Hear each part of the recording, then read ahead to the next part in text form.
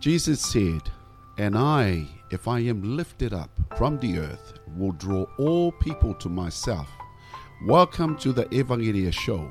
Hear life-changing testimonies from our Paradise Cook Islands with your host, Mania Clark Mamanu. Kia ora na, shalom, shalom. Shalom. Welcome back to the Evangelia Show. I'm so excited today.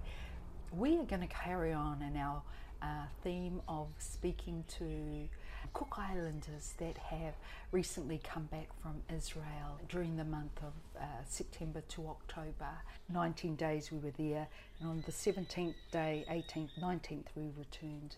Hamas had attacked. And so I have with me today Marama Masters, who was one of the 50 who went along, experienced that, her first time there in Israel, and I'm excited to hear everything that the Lord shared with her and revealed to her, and share that with our listeners today. So Marama, thank you. Shalom, shalom. Shalom. Welcome. Thank you so much for being willing to share. I'm really looking forward to all that God has done in and through you during your time there. Thank you for asking me. Oh, my pleasure. And so let's start. So the trip began to leave New Zealand on the 20th of September. So in terms of the trip, did you always know you were going? No? No. I always kind of liked the idea of going, kind of thing,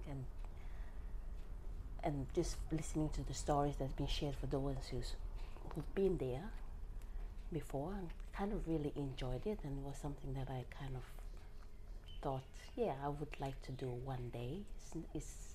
Traveling is not really my thing. I've never really enjoyed traveling, especially traveling for 17 hours after I heard about that. So To get to Dubai. And then travel 2 more hours to Israel. Yeah. But even just the idea of, well, just think about the 17 hours, that was quite long. Yeah, but traveling in general has never been my thing. And traveling that far. Traveling that far, yeah, as well. But going to Israel was something I always liked, the idea, but it's not something that I must kind of do. So what happened?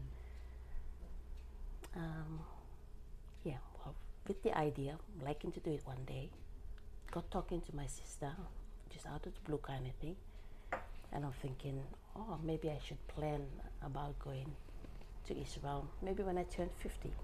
It kind of thought of a nice idea, Which is how many years away? Not that far, not that far away, less than 5 years from now, so.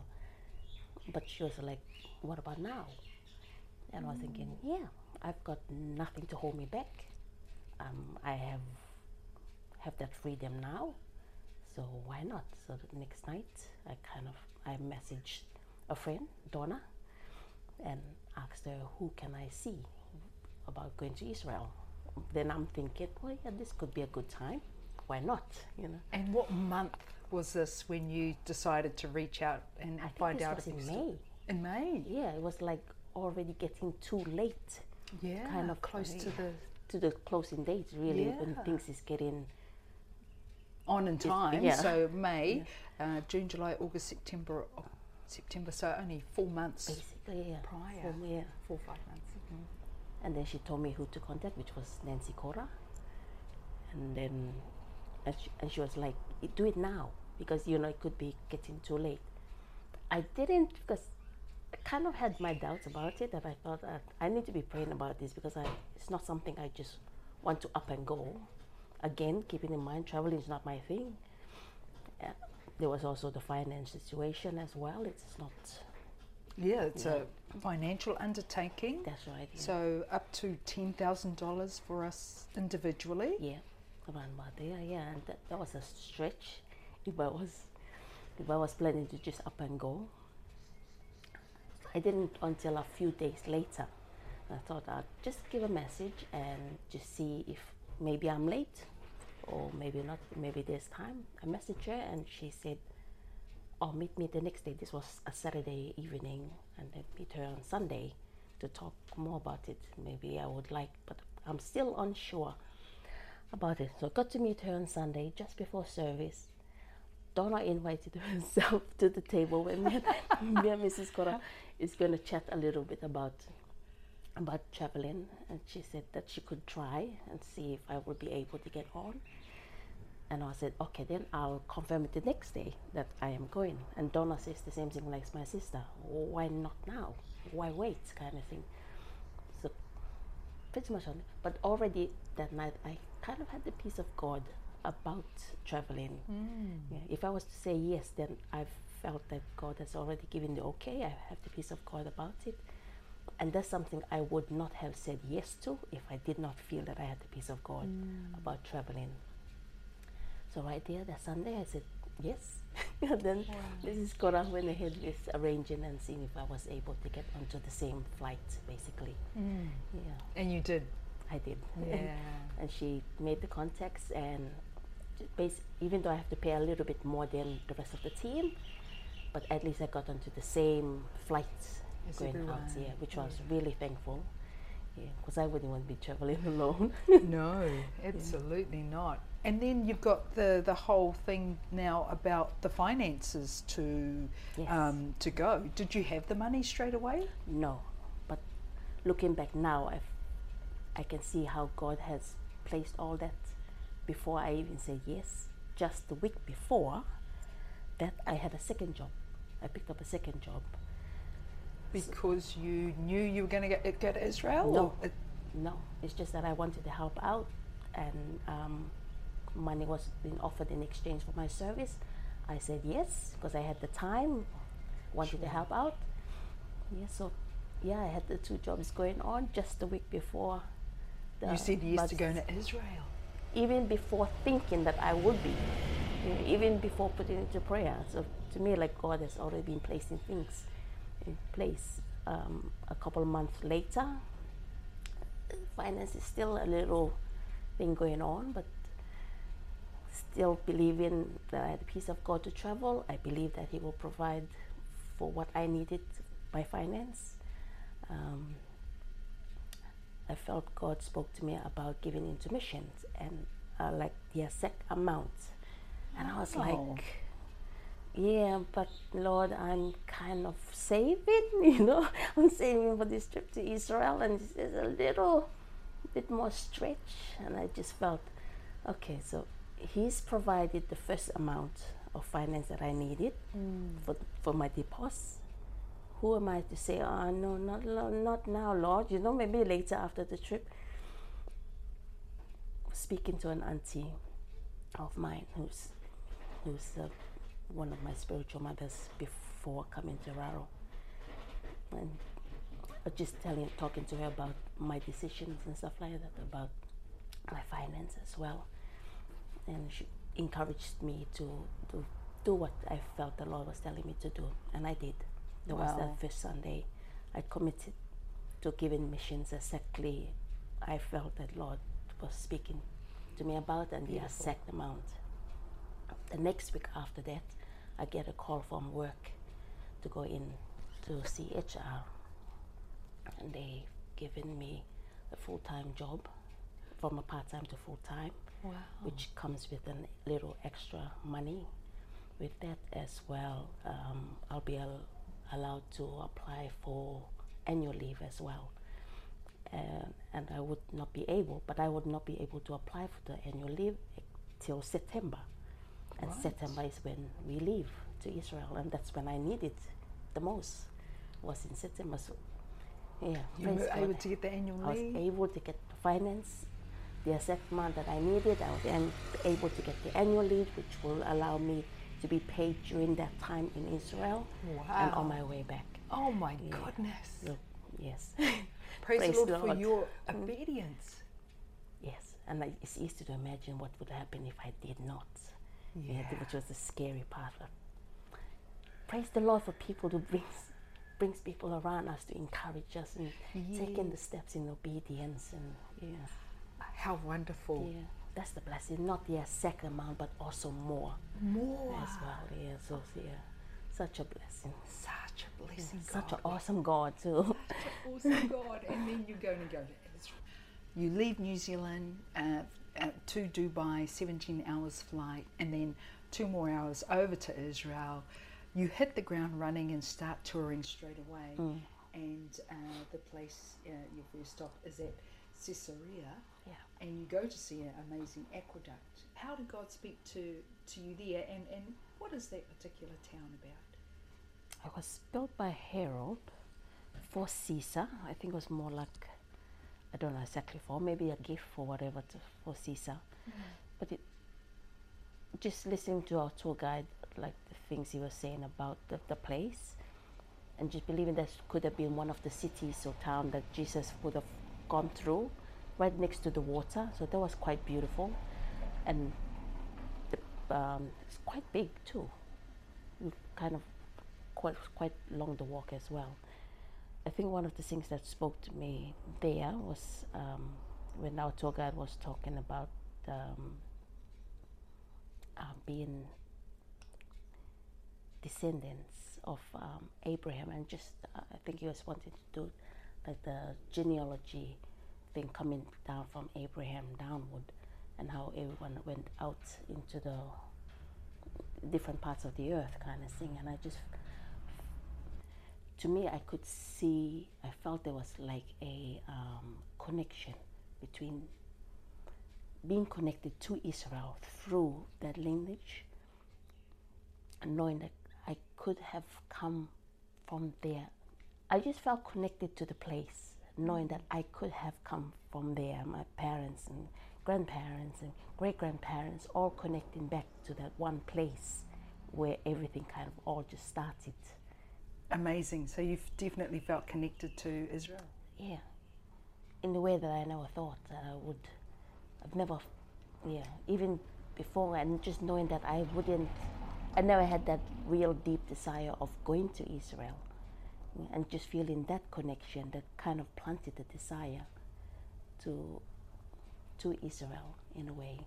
It's not because of the land and of the people, but I believe it birthed out from the desire of just wanting to love what God loves. And that's the closest way I could explain. Beautiful. So that's your first day, day one. That's just the very first day. And then the next day you went to Mount Carmel, where Elijah has the showdown with the 400 or so prophets who were under King Ahab, who's married to Jezebel, challenging them to light sacrifice basically on 2 altars, because they wouldn't repent from worshipping their gods. But obviously, when the prophets called out, nothing happened. They couldn't light the sacrifice, nothing lit. But with Elijah, he'd even placed water over the wood and the sacrifice, 3 times. And when he called out on God to light it up, even the dust was extinguished by the flames, that the Bible says. How did God speak to you there? I think it was more about Elijah's sense of humor, I guess. When the false prophets were calling unto their gods, I find it quite funny, and just reminding that our God is not all serious and stuff, that he has a sense of humor, and made in his image. I think we all too has that. And there's time to be serious, I guess, also. There's the part Elijah is calling to the false prophets about like encouraging them to keep calling for their gods. Call louder, call louder. He could be on the toilet or something, And I thought that was funny. So God didn't actually speak to me about that. I just found it was quite funny, and going back into scriptures, which was something I really like about our tour guide, that with places that he took us back into the Bible where it spoke about such a thing, and then just reading that as well. And that was actually a fun day, and just realizing that our God has a sense of humor, and he's we are meant to laugh anyway. We're meant to laugh. Yeah. At that place in Mount Carmel too, we're able to go up to a lookout space and see the Valley of Medigo, or Armageddon in Revelation, where it talks about nations will gather to battle against Jesus, against God. When you're looking over that valley, what spoke to you? To me, I think it was just the bigness of it was huge. Was just by the length of it, I couldn't. Even though we were on top of a mountain, on top of a building, you just couldn't see the end of it. That's, to me, that was like endless. I've never, even though I read about the Armageddon, the place, but I just never imagined it that it will be that big, in that way. So I guess it's going to Israel, seeing those things, comparing to what we've been reading in the Bible. It gives you an idea what you're reading about. Yeah. Not only reading it in books and seeing pictures about it, not the real thing will show you, and it's going to be real. But it's just seeing those places for real. It just makes it even more real. Totally. Which makes it even more scary in a way, but also looking forward to it, knowing what's the end result's going to be. Which is victory. Yes. Because Jesus' victories against those enemies, and they are destroyed. Yeah. Now, that day you also went to Nazareth. We saw a village that was still like in Jesus' time, when he would have been a child and growing up. And what spoke to you there? I think there's a little bit more insight to how the place would have looked the time of Jesus growing up as a young boy, and having the people there in that place dressed up, kind of suiting the way it was back then. Just helped it to give a better understanding how things were. It was not sand like we have here. It was like rocky, and the way to get there, and the work that they have to put into the place as well. Things that they have to do, I guess, to live, to survive each day, kind of thing. It's hard, isn't it? It's hard work. And the heat, it's desert heat. Yeah, that was hard to breathe. The air. Was there any aspects of the village life that you saw that particularly stood out for you? I think it was the part where the women, where they was making wool, and just that whole long process of doing, from getting wool to, well, I'm not too sure exactly what they're making, yarn as well, and using that yarn to make blankets as well. To me, that must have taken weeks, if not months, and hard work. And to me, not only the men were showing the part where it could have been hard work for them, but also the women as well. We're moving out of Nazareth and we're going down by the Sea of Galilee, and Magdala is one of the places that are by the Sea of Galilee, which is really a lake, a freshwater lake. One thing I found interesting with the tour guide said that Mary Magdalene was not from that area, but yet that area was named after her. Yeah, but I'm still trying to find out exactly where she's from. And really more interesting is that they're still discovering things there. It's like the whole site is not complete. They haven't finished the work there. One of the things was like a synagogue thing, and they found like an altar thing. I thought that was cool, and they have the actual one there in a glass box where you could see. So I thought that was really interesting, and the whole site it's been still under, what's the word? Still discovering things from. The other thing from there was like a mountain. That was the first time when I realized just how many caves in the mountains. In that one mountain, I must have counted more than 10 caves, and then realizing at that time how David could have easily have hidden from Saul if he was to go from mountain to mountain, just hiding in caves. Yeah, and because they they did have hide so in many caves. caves. Yeah, and it's just finding the right mountain with the right cave, I guess.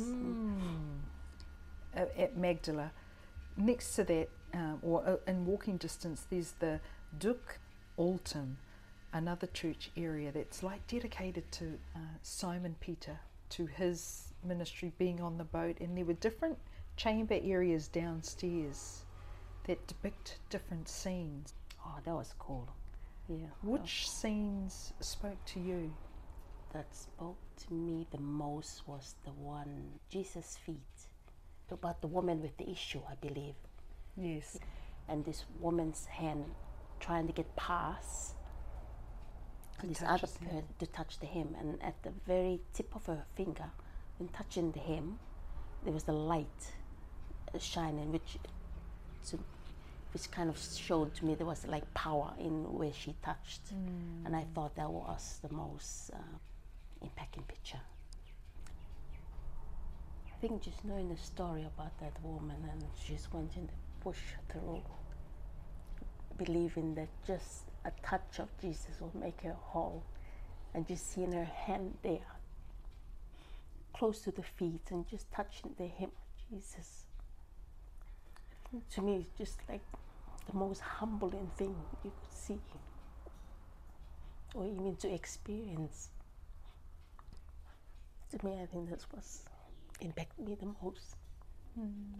Knowing that she would have been showing that her hand was close down to his feet and at his hem would mean her whole body would have been close to the ground, and just pushing her way through just to touch him.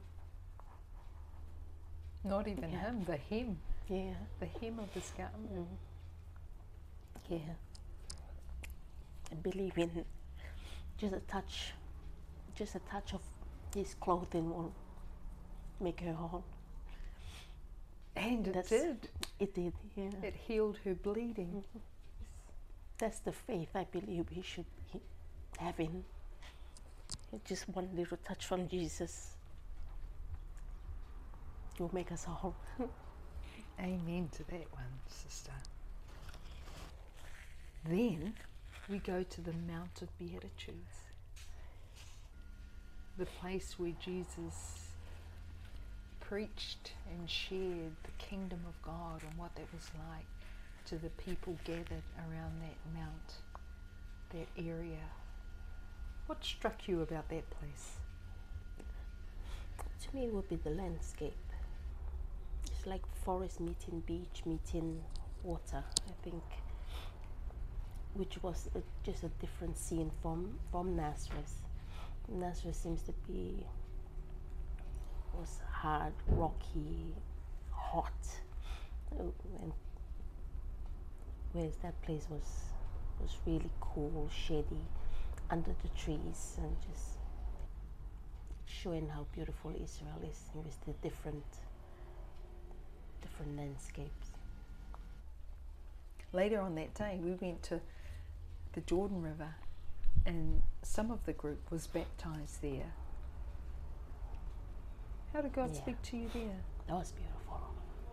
I think that what really stood out to me was not only seeing our some of our members, including a 21-year-old young man who was baptized in that from our group, but also 3 other people, complete strangers. They came along, even though our tour guide have told them that the people who was baptized in our family members were not actually pastors, but they were a mom and a dad who were leading the group here, and they all said that's fine, that's what they needed. Because they were singing, our team, our worshippers were singing songs, and the absolute presence of the Holy Spirit was over it, wasn't One of them actually said that, and she said that she felt drawn to be there. There was another group that she said she could have, but she just felt drawn, and it didn't matter. It was a mom and a dad doing that or leading that, but she just felt drawn by it, and she felt she was drawn by the Holy Spirit, which I believe, because I could easily feel His presence there with all the beautiful singing led by our mapus, by our young ones. It was a beautiful, even though I did not get to go in and be baptized, but I felt like I was part of it. Yeah, Absolutely. yeah, it was beautiful watching them. Yeah. And part of that blessing too, we got to ride on a boat on the Sea of Galilee and actually eat the fish that comes from the Lake of Galilee. Yeah, that was cool, especially the boat ride. And also knowing the area that we were going to, the opposite side, was, is it in Matthew? The one with the guy with the many legions. Legions, I think that was his name. That Jesus cast out all those demons and put them in this herd of swines. We was going into that direction, into that area. So it was nice, not only going for the dinner, but also going to the area that we read about in the Bible, and I thought that was cool. I did not eat the fish, but you? I did. Yeah, and someone else next to me was having fish as well, and I thought that was cool. I wish I did. No, I wish I did. When you go back, fish. perhaps you can try that fish. Yeah. I did try that somewhere else, but I guess I didn't want to ask if is this fish from the Sea of Galilee? Whereas those ones we had that night, well, you mean at dinner, those ones they did say was from the Sea of Galilee. So yeah, that would have been something to try at least. Amazing. Yeah. Unfortunately, we've run out of time, but there's still much more to share. And next week, Marama will share about her time in Jordan and the time when Hamas attacked in Israel. If you would like to discuss this testimony more, contact celebrationrarotonga.com website or Celebration Church Rarotonga Facebook page. And to hear other life-changing testimonies, subscribe to the Evangelia Show podcast and on Spotify. Kia meita ki to ora, e kia manuia. Ie koko!